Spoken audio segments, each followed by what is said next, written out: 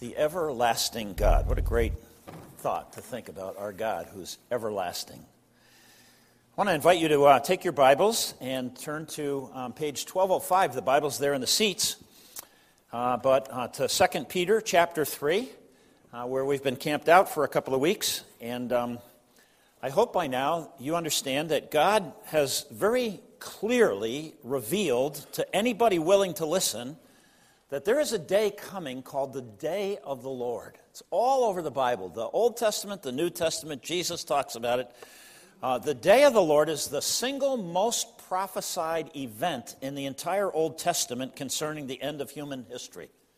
8 different Old Testament writers, 3 New Testament writers, Luke, Peter, and Paul, as well as the Lord, talk specifically about the Day of the Lord. And this day that's coming. In Matthew chapter 24 and verse 21, Jesus says this, For there will be great distress, unequaled from the beginning of the world until now, and never to be equaled again. If those days had not been cut short, no one would survive.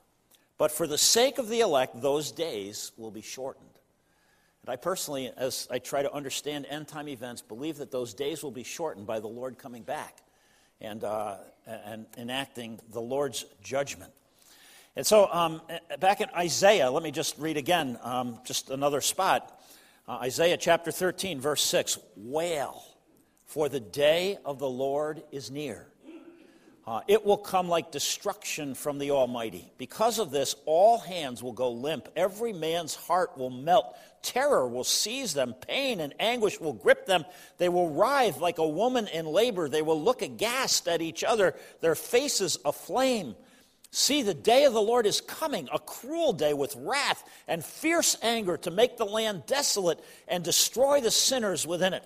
The stars of heaven and their constellations will not show their light. The rising sun will be darkened. The moon will not give its light. I will punish the world for its evil, the wicked for their sins. I will put an end to the arrogance of the haughty and will humble the pride of the ruthless. And on it goes. The day of the Lord. All through the Old Testament and the New Testament. And I want to suggest it's sobering. It's sobering to take a minute and pause and think about what God is telling us here. Our holy and our righteous, our everlasting God.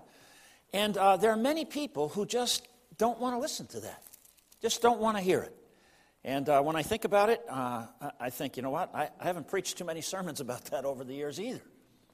Because people don't want to really hear this. And that's one of the benefits of working your way through a book of the Bible where we put out in front of us what God has put in His Word.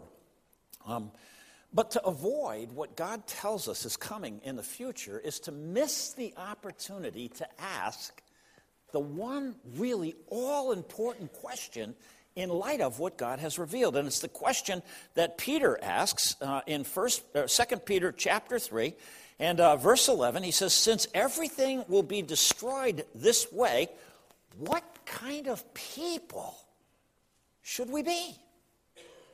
That's the all-important question. When you know what's coming in the future, the question becomes, okay, if I know that that's what's happening, what kind of people, what kind of person should I be? And then Peter answers it. He says, well, you ought to live a holy and a godly life as you look forward to the day of God and speed its coming. That day will bring about the destruction of the heavens by fire. The elements will melt in the heat, and so on and so forth. What kind of people ought we to be? The day of the Lord will be initiated by the visible bodily return of Jesus. And the first thing, He will rescue those of us who belong to Him, those of us who believe Him from the horror of that day that's coming. 2 Thessalonians tells us that those of us who are living at the time when the Lord comes will meet Him in the air and will be forever together with the Lord. It's a great promise. It's the rapture of the church. And but this time of judgment is detailed out for us in the book of Revelation. And I'm sure you know the book of Revelation is the last book of the Bible because it details how the age of history is going to end and what's going to happen in the future. And the consummation of history, more than any other book in the Bible, the book of Revelation tells us the details. The book of Revelation was actually written 25 years later than any other book in the New Testament. Remember, it was revealed to John. And the very interesting thing about the book of Revelation is that it's the only book in your Bible that's written by Jesus. You know, the title of that book is The Revelation of Jesus Christ. Revelation chapter 1, verse 1 says this: the revelation of Jesus Christ, which God gave him to show his servants what must soon take place. It's the only book of the Bible written by Jesus, the book of Revelation, which God revealed to Jesus so that Jesus could tell John, so that John could write it down, so that you and I could have a record of this. And it says, he made it known by sending his angel to his servant John, who testifies to everything he saw. That is the word of God and the testimony of Jesus Christ. It's the only book of the Bible really written by Jesus. And verse 3, I think, is a very interesting verse. It says, blessed. Blessed is the person who reads the words of this prophecy. And in spite of that promise of an extra blessing for those who read this, it's probably the least read book in your New Testament by Christians. And we avoid it like the plague. And it's not the easiest book to read. And so I admit, that there's a lot of, difficult portions to understand. But blessed is the one who reads the words of this prophecy, and blessed are those who hear it and take to heart what's written in it, because the time is near. And so it's very important, I think, for us to understand, and we're going to just spend a little time in Revelation this morning, Lord willing. But in that book, Jesus speaks very clearly and very confidently about his ultimate victory. Someday, the kingdom of this world will become the kingdom of God. That's the promise. And Jesus is very confident in putting that out in front of anybody who's willing to listen. And the day of the Lord, is going to accomplish this. And the day of the Lord, as we saw last week, is preceded by a sign, as I read from Isaiah. The sun will turn black, the moon will turn red, the stars will fall from the sky will be rolled up like a scroll, the Bible says, and over against all of that darkness, the atmosphere will fill with the light of the glory of Jesus himself.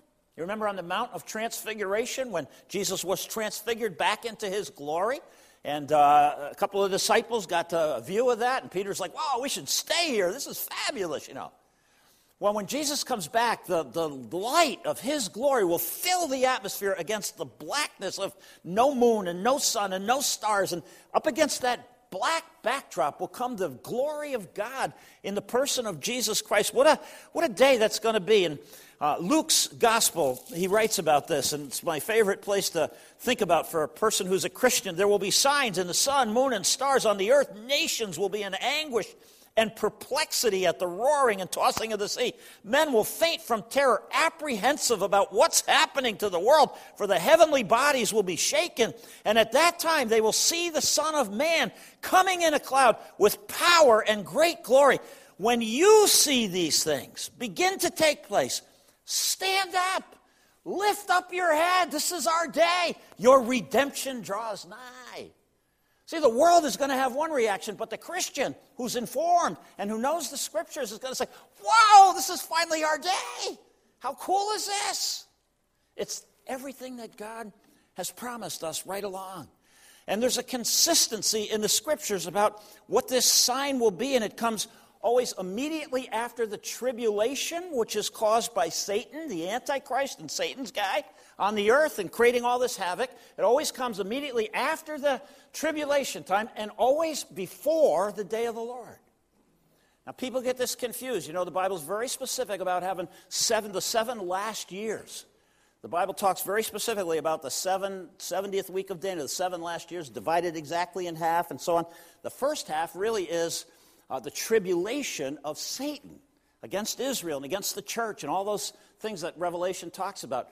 And then this satanic figure is revealed for who he really is, demands the worship of the world, and it starts the second half. And it's in that second half, I think, when Jesus comes back, that tribulation will be cut short, as Jesus said.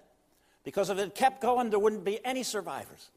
And the day of the Lord comes, and the church is taken out, and the book of Revelation begins to explain, and so on and so forth. But there's also good news associated with the day of the Lord. In fact, there's great news associated, and that's what I want to speak to you about this morning.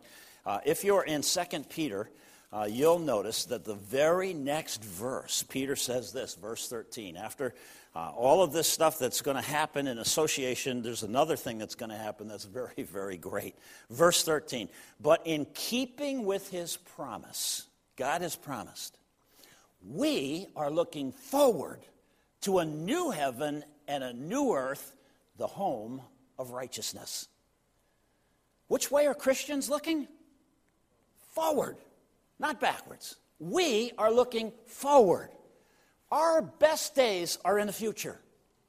And according to this promise that God has made, there's going to be a new heaven and a new earth. Now, there's many places in the Bible that describe this future place in this future time period.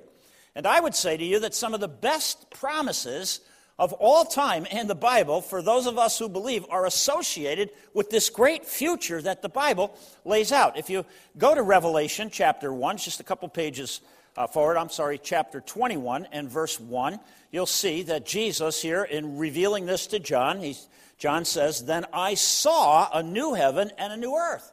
John was able to see what's going to happen in the future. He says the same thing that Peter's telling us. I saw a new heaven and a new earth, for the first heaven, the first earth had passed away, and there was no longer any sea. And so Peter and Jesus and John, they're all saying the same thing. Imagine, if you can, try to imagine what that's going to be like. A new heaven and a new earth. What would that really be like? I have a couple of... I'm just going to read a couple of passages. There's many passages, but I just wanted to read a couple of passages to describe for you a little bit what that actually is going to be like as you try to imagine what it would be like to be living in a new heaven and a new earth. I'm in Isaiah chapter 11. And in Isaiah chapter 11, we read these words, the wolf will live with the lamb. You know this passage, right? It's a great promise. Someday, the wolf and the lamb, there'll still be wolves and there'll still be lambs. There'll still be kind of the world as we know it, but it'll be entirely different. And the wolf and the lamb the wolf will live with the lamb, the leopard will lie down with the goat, the calf and the lion and the yearling together, a little child will lead them. The cow will feed with a bear, their young will lie down together, the lion will eat straw like an ox, the infant will play near the hole of a cobra, a young child will put his hand into a viper's nest. They will neither harm nor destroy on all my holy mountain, for the earth will be full of the knowledge of the Lord, like the water covers the sea. In that day, the root of Jesse will stand as a banner for the peoples, and the nations will rally to him, and his place of rest will be glorious. In that day, the Lord will reach out his hand a second time and reclaim the remnant that is left of his people from Assyria and Egypt and so on and so forth. And what a great day this is going to be. Again, in Isaiah chapter 65, a description. Listen to this. Behold, I will create new heavens and a new earth. Now listen. The former things will not be remembered. Sometimes people will ask, they'll say, well, you know, when we're in heaven, if we think back to how miserable this life was and this happened and that happened, so the former things will not be remembered. There'll be enough to occupy your mind that the former things will not be remembered. There's the promise. Nor will they come to mind. But be glad and rejoice forever in what I will create. I will create Jerusalem to be a delight and its people a joy. I will rejoice over Jerusalem and take delight in my people. The sound of weeping and of crying will be heard in it no more. Never again will there be an infant who lives but a few days, or an old man who doesn't live out his years. He who dies at 100 will be thought to be a mere youth. He who fails to reach 100 will be considered accursed. They will build houses and dwell in them. They will plant vineyards and eat their fruit. No longer will they build houses and other people live in them, or plant and other people eat their food. For as the days of a tree, so will be the days of my people, my chosen ones, will long enjoy the works of their hands, and so on and so forth. Verse 25 again, the wolf and the lamb will feed together. The lion will eat straw like an ox, but dust will be the serpent's food. They will neither harm nor destroy in all my holy mountain, says the Lord. Imagine what a new heaven and a new earth would be like. One of the most beautiful promises, in the Bible. Now, there are two words in the Greek language, both of which in the English language are translated new. Two words, two different words that have two different meanings, but in English they both get translated new. So the first word is neos, and what it means is new in time or recent, like a new baby that just came into existence, or it's used of new wine because it's this year's crop, and it's new wine as opposed to old wine, and so on and so forth. And so new with respect to origin. The other word is the word kainos, which also gets translated new, and kainos is a word that indicates new in quality. New in quality, okay? It's a new kind. It's something unprecedented. It's something different. It's a change in quality.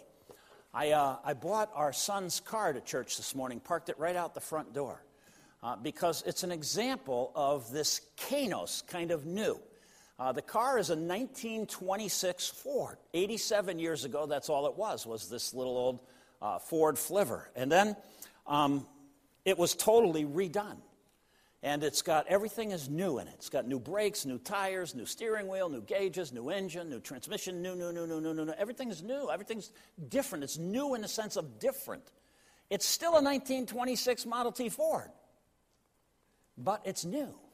It's different. It's renovated. It's regenerated, if you will. It's totally renovated, completely cleaned up. The Bible says that when the Lord makes the new heaven and the new earth, kainos, he's showing John that this present earth is going to be totally cleaned up from all the effects of sin. I get the impression that it's going to be like it was before Adam and Eve sinned.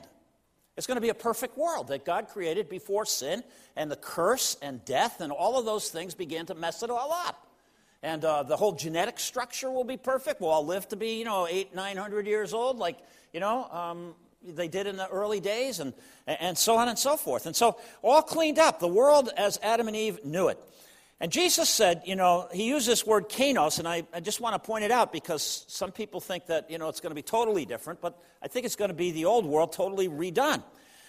When Jesus said, when he instituted the Lord's Supper, remember, he said, this is the new covenant in my blood. New, meaning kainos is the word that's used there. This is the new covenant in my blood. It's still a covenant. It still defines the way people relate to God, but it's a new covenant. It's way better than the old covenant. The old covenant was the Mosaic covenant, the law. The new covenant is in Jesus' blood. It fulfills the law. In the book of Hebrews, talks about this. In Hebrews chapter 8, it says, the time is coming, declares the Lord, when I'm going to make a new covenant with the house of Israel and with the house of Judah. And it won't be like the covenant I made with their forefathers when I took them by the hand to lead them out of Egypt, because they didn't remain faithful to my covenant, and I turned away from them, declares the Lord. This is the covenant I'm going to make with Israel. This is the new covenant. After that time, declares the Lord, I'm going to put my laws in their mind. I'm going to write it on their hearts. I'm going to be their God. They're going to be my people. No longer will a man have to teach his neighbor or a man his brother, saying, know the Lord, because they will all know me, from the least of them to the greatest. For I will forgive their wickedness and will remember their sins no more. Paul tells us in Romans, that there's a time coming when all Israel will turn to Christ. And then he says this is the verse. He says, by calling this covenant new, kainos, he has made the first one obsolete. By calling this covenant new, he's made the first one obsolete. And what is obsolete and aging, all of us, will soon disappear. It's a new covenant. It's new in Christ's blood. It's the fulfillment of the old covenant, but it's better than, and the old one goes out of existence. It's the word is kainos. It's a new covenant. In Corinthians, the Apostle Paul writes, and he says, a Christian is a new creation. Kainos, again. A Christian is a new creation. Well, what does that mean? Well, I'm still the old Dave DeVries.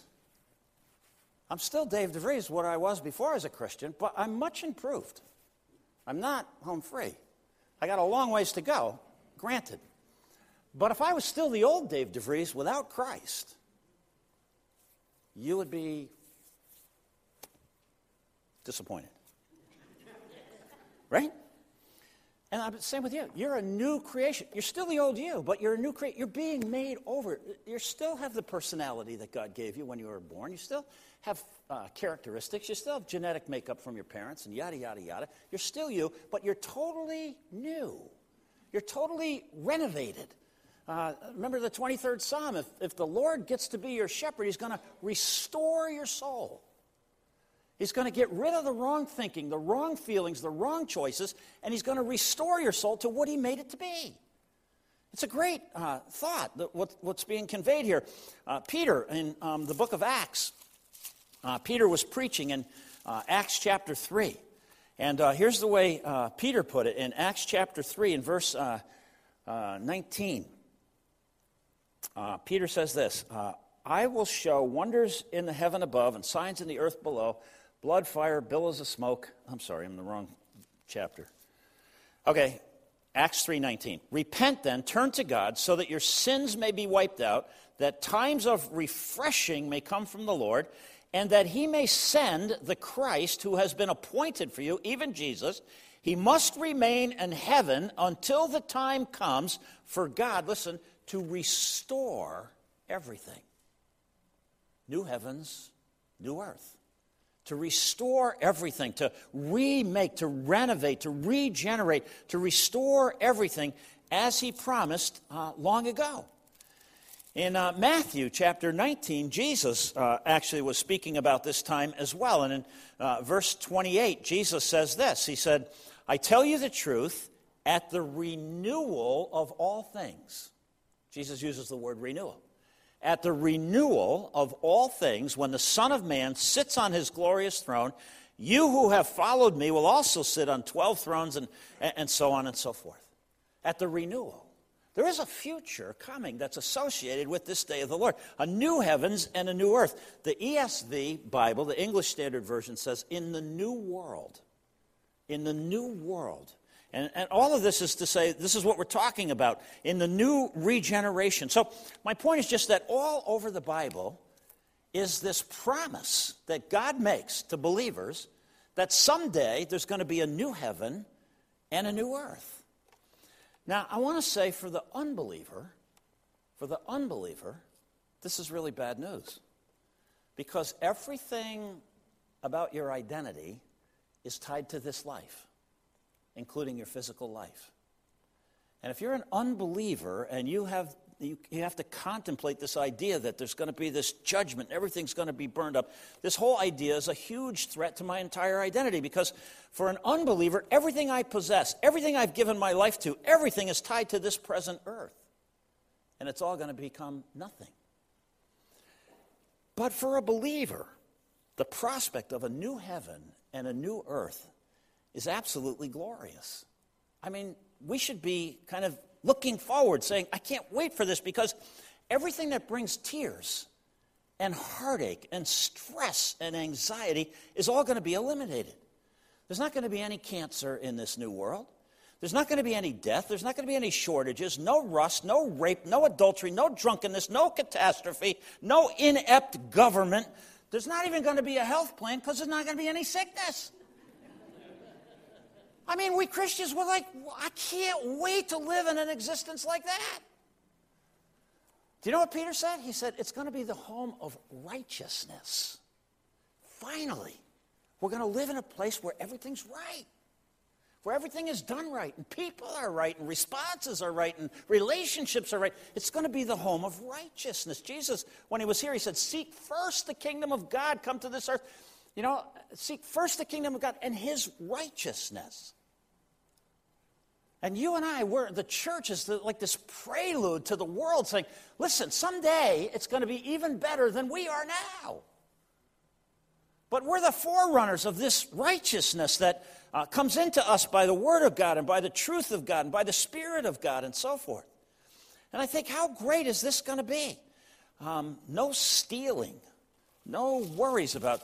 If you go back to Revelation chapter 21, I saw a new heaven and a new earth, for the first heaven, the first earth had passed away, and there was no longer any sea. I saw the holy city, the New Jerusalem, coming down out of heaven from God, prepared as a bride, beautifully dressed for her husband.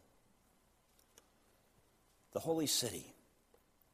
Everything that, when we think about this future, that's everything the Bible kind of prompts our imagination with, leads us to think that all that we hate about this life will be replaced by love and by joy and peace and creativity and abundance and adventure and beauty and worship and all the things we like the most. And this New Jerusalem, this holy city, comes down from God out of heaven, I think like a chandelier.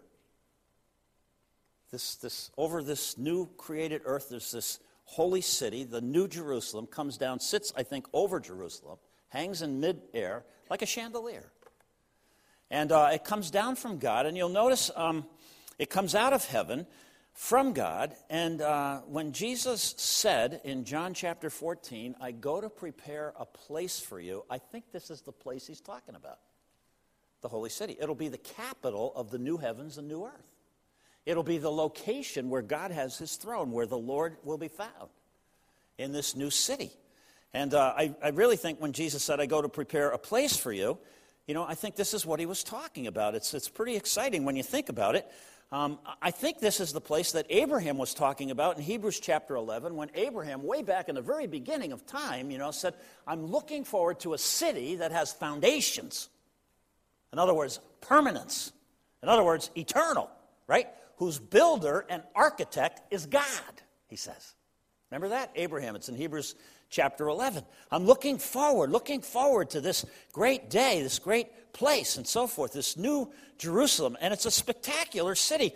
Notice it's prepared as a bride, beautifully dressed for her husband. I've done hundreds of weddings. I've never had an ugly bride. Never had an ugly bride. Why is that? Well, because lots of preparation goes into that day. That's why, right? No detail is left undone. And this city has been in process since Jesus left. He's building this place for us, and every detail will be perfect. And here's the really exciting thing. If you have your Bible open to Revelation chapter 21, now remember, this is written by the Lord. It's revealed by the Lord, and so John, who's, the Lord's disciple, is getting all of this. And in verse 9 it says, one of the 7 angels who had the 7 bowls full of the 7 last plagues came and said to me, come, I will show you the bride, the wife of the Lamb. Who's the bride of Christ? It's the church. It's us. Come and I will show you the church in the future. I will show you the bride. I will show you the wife of the Lamb. Now listen, verse 10. And he carried me away in the Spirit to a mountain great and high, and he showed me the holy city, Jerusalem, coming down out of heaven from God. That's where we're going to live. That's being created for us. That's where the church is going to be found. The church gets raptured off the earth, and then it gets this new heaven, new earth, and the church comes back, and where are we? We're in the city. We're in the capital city of the new heaven and the new earth. It's the church. It's you and me. It's the bride of Christ. This is where we're going to live. And I think this is so exciting. Verse 11, it shone with the glory of God, and its brilliance was like that of a very precious jewel, like jasper, clear as crystal. Jasper is literally translated diamonds. Diamond. This holy city, like a chandelier made of diamond, right, is our future abode of where we're going to be. And you begin to think about this place is going to be like a diamond, clear as crystal. It'll be somehow translucent. Verse 11, it says, it shone with the glory of God, and its brilliance was like that of a precious jewel, like diamond. It had a great high wall with 12 gates and 12 angels at the gates, and on the gates were written the names of the 12 tribes of Israel. There were 3 gates on the east, 3 on the west, 3 on the north, 3 on the south. And the wall of the city had 12 foundations, and on them were the names of the 12 apostles of the Lamb. This is the abode of all the Old Testament and New Testament believers from Adam until the time that Christ takes people off the earth.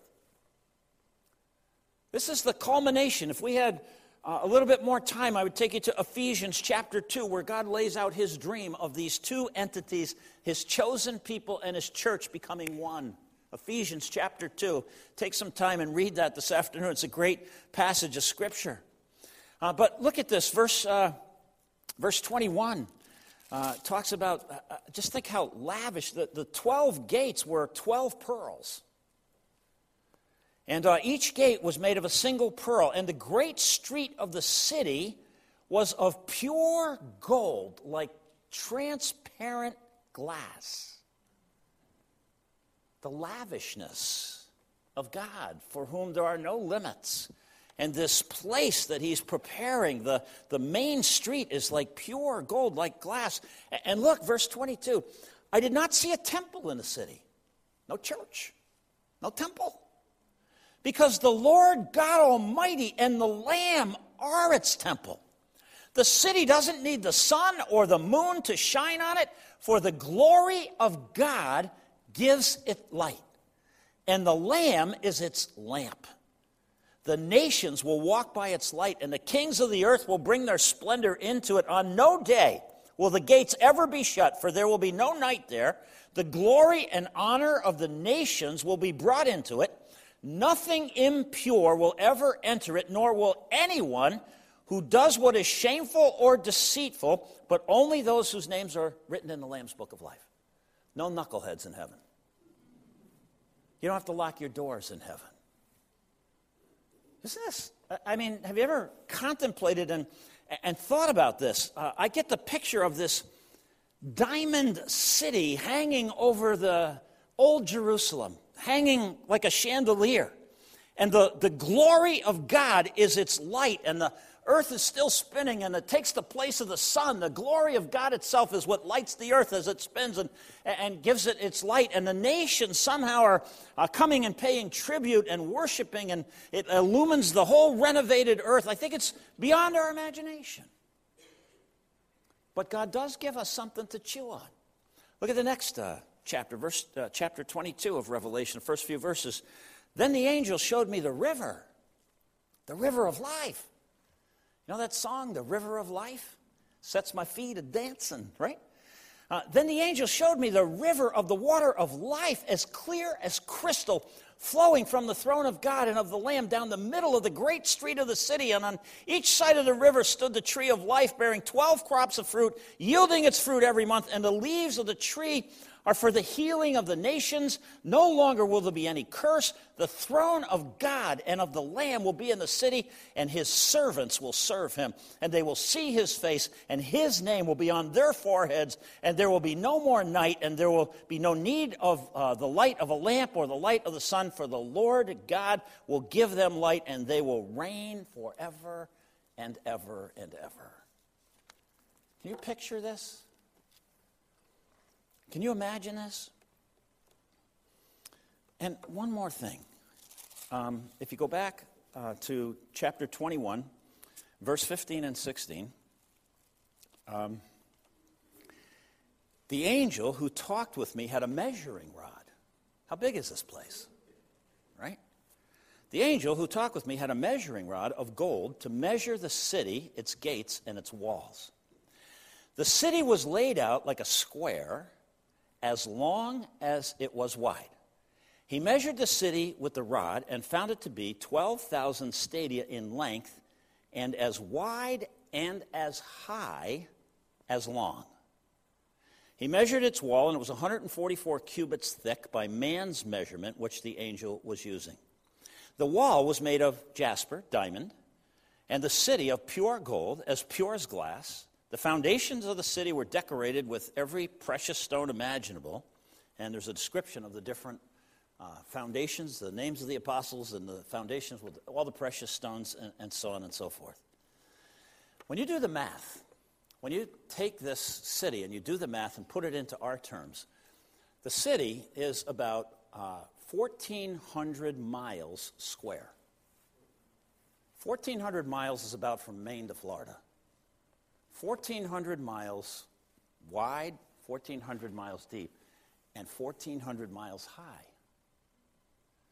And if you were to say, okay, if this city has floors in it, although I think it's going to have a huge atrium in the middle that has this river of life and the trees and everything else. But anyway, if you were to just say that there were floors, and if you were to say that, okay, let's put the floors like a mile apart so that you have some headroom, a mile apart.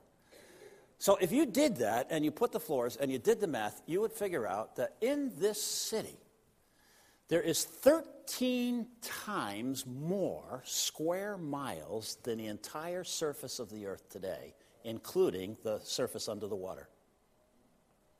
13 times, and that's if they're a mile apart. 13 times the square. This is a big place that Jesus has been preparing.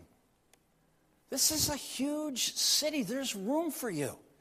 This city, if you think about it, how big it is, and it hangs in space and so forth. 1 Corinthians, Paul said this about that when we try to imagine and think about it. In 1 Corinthians, chapter 1, he said this, "No eye has ever seen, and no ear has ever heard, and no mind has been able to conceive what God has prepared for those who love him."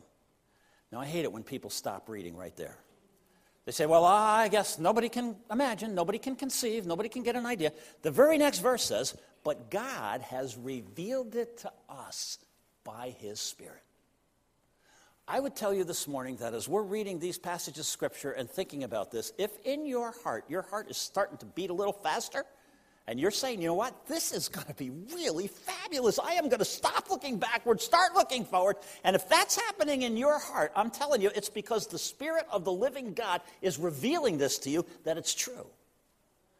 If you're sitting here and you're looking at your watch and you're saying, when is this guy going to be quiet? I would say you better check your salvation, because the Spirit of God is the one who reveals this reality to us in a way that we can believe it. If you tell this to a secular person who's, an unbeliever, they're just going to think you're crazy. They don't get it. Why? Because the Spirit of God is the only one who can reveal this. And if you believe it, it's because the Spirit of God in you is prompting you to believe him and to be looking forward to this great day. Let me just say in closing that I think people are always looking for something new. Isn't that true? I mean, we're always looking for something new, some new thing. We're always searching for some utopia, some new thrill, some new invention, some new high, some, new peace, some new government, whatever it is. We're always looking for everything to get better.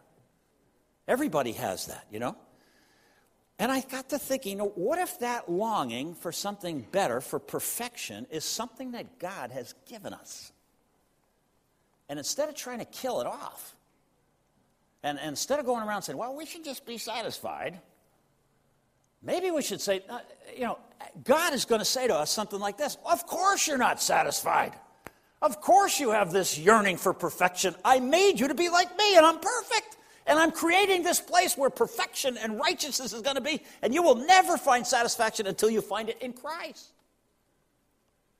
And along with that comes this promise of this future new heaven and new earth and this place that God has prepared for those who love him. You will never find perfection in this life. But why kill the desire? Have that desire fulfilled in what God is doing in preparation for us to meet him.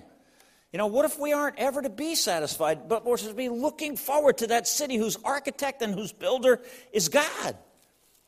And what if God is like saying, of course, I want you to only find that satisfaction where you'll ultimately find it in me.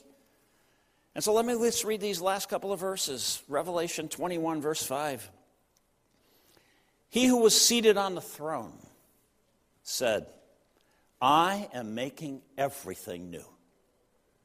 I am making everything new. Then he said, write this down, for these words are trustworthy and true. You can take them to the bank. You can stake your life on this fact. And he said to me, it is done. I am, this is Jesus talking, I am the Alpha and the Omega. I am the beginning. I am the end. To him who is thirsty, I will give to drink without cost from the spring of the water of life. If you come to me, you will find that satisfaction. He who overcomes will inherit all this, and I will be his God, and he will be my child. What a great promise. Let's pray. Gracious God and Father, we pause here this morning because you are our God. And it's great that you've revealed that this wasn't even left to a prophet or an apostle, but that Jesus himself revealed to us what's in our future. And what a great privilege, what a great advantage it is to live our life knowing what's coming.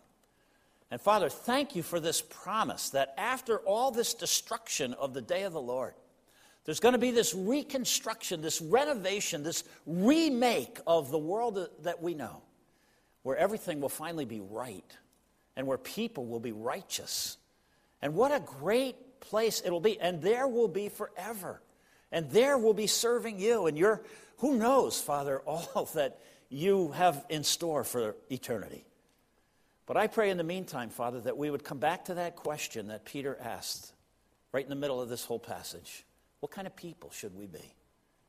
And I pray that we would find ourselves looking forward, that we would be optimists, that we would be sharing the good news at any chance we get to help people understand, Father, that this is not all there is. And to not limit our quest for perfection and for righteousness and for things to be perfect to this life, but rather, Father, to focus on what you've given us in Christ and this great hope, Father, of his return and this new heaven, new earth, new existence that you will provide for us someday. What a great day it'll be to be together in that place. In Jesus' name, amen. Amen. Well,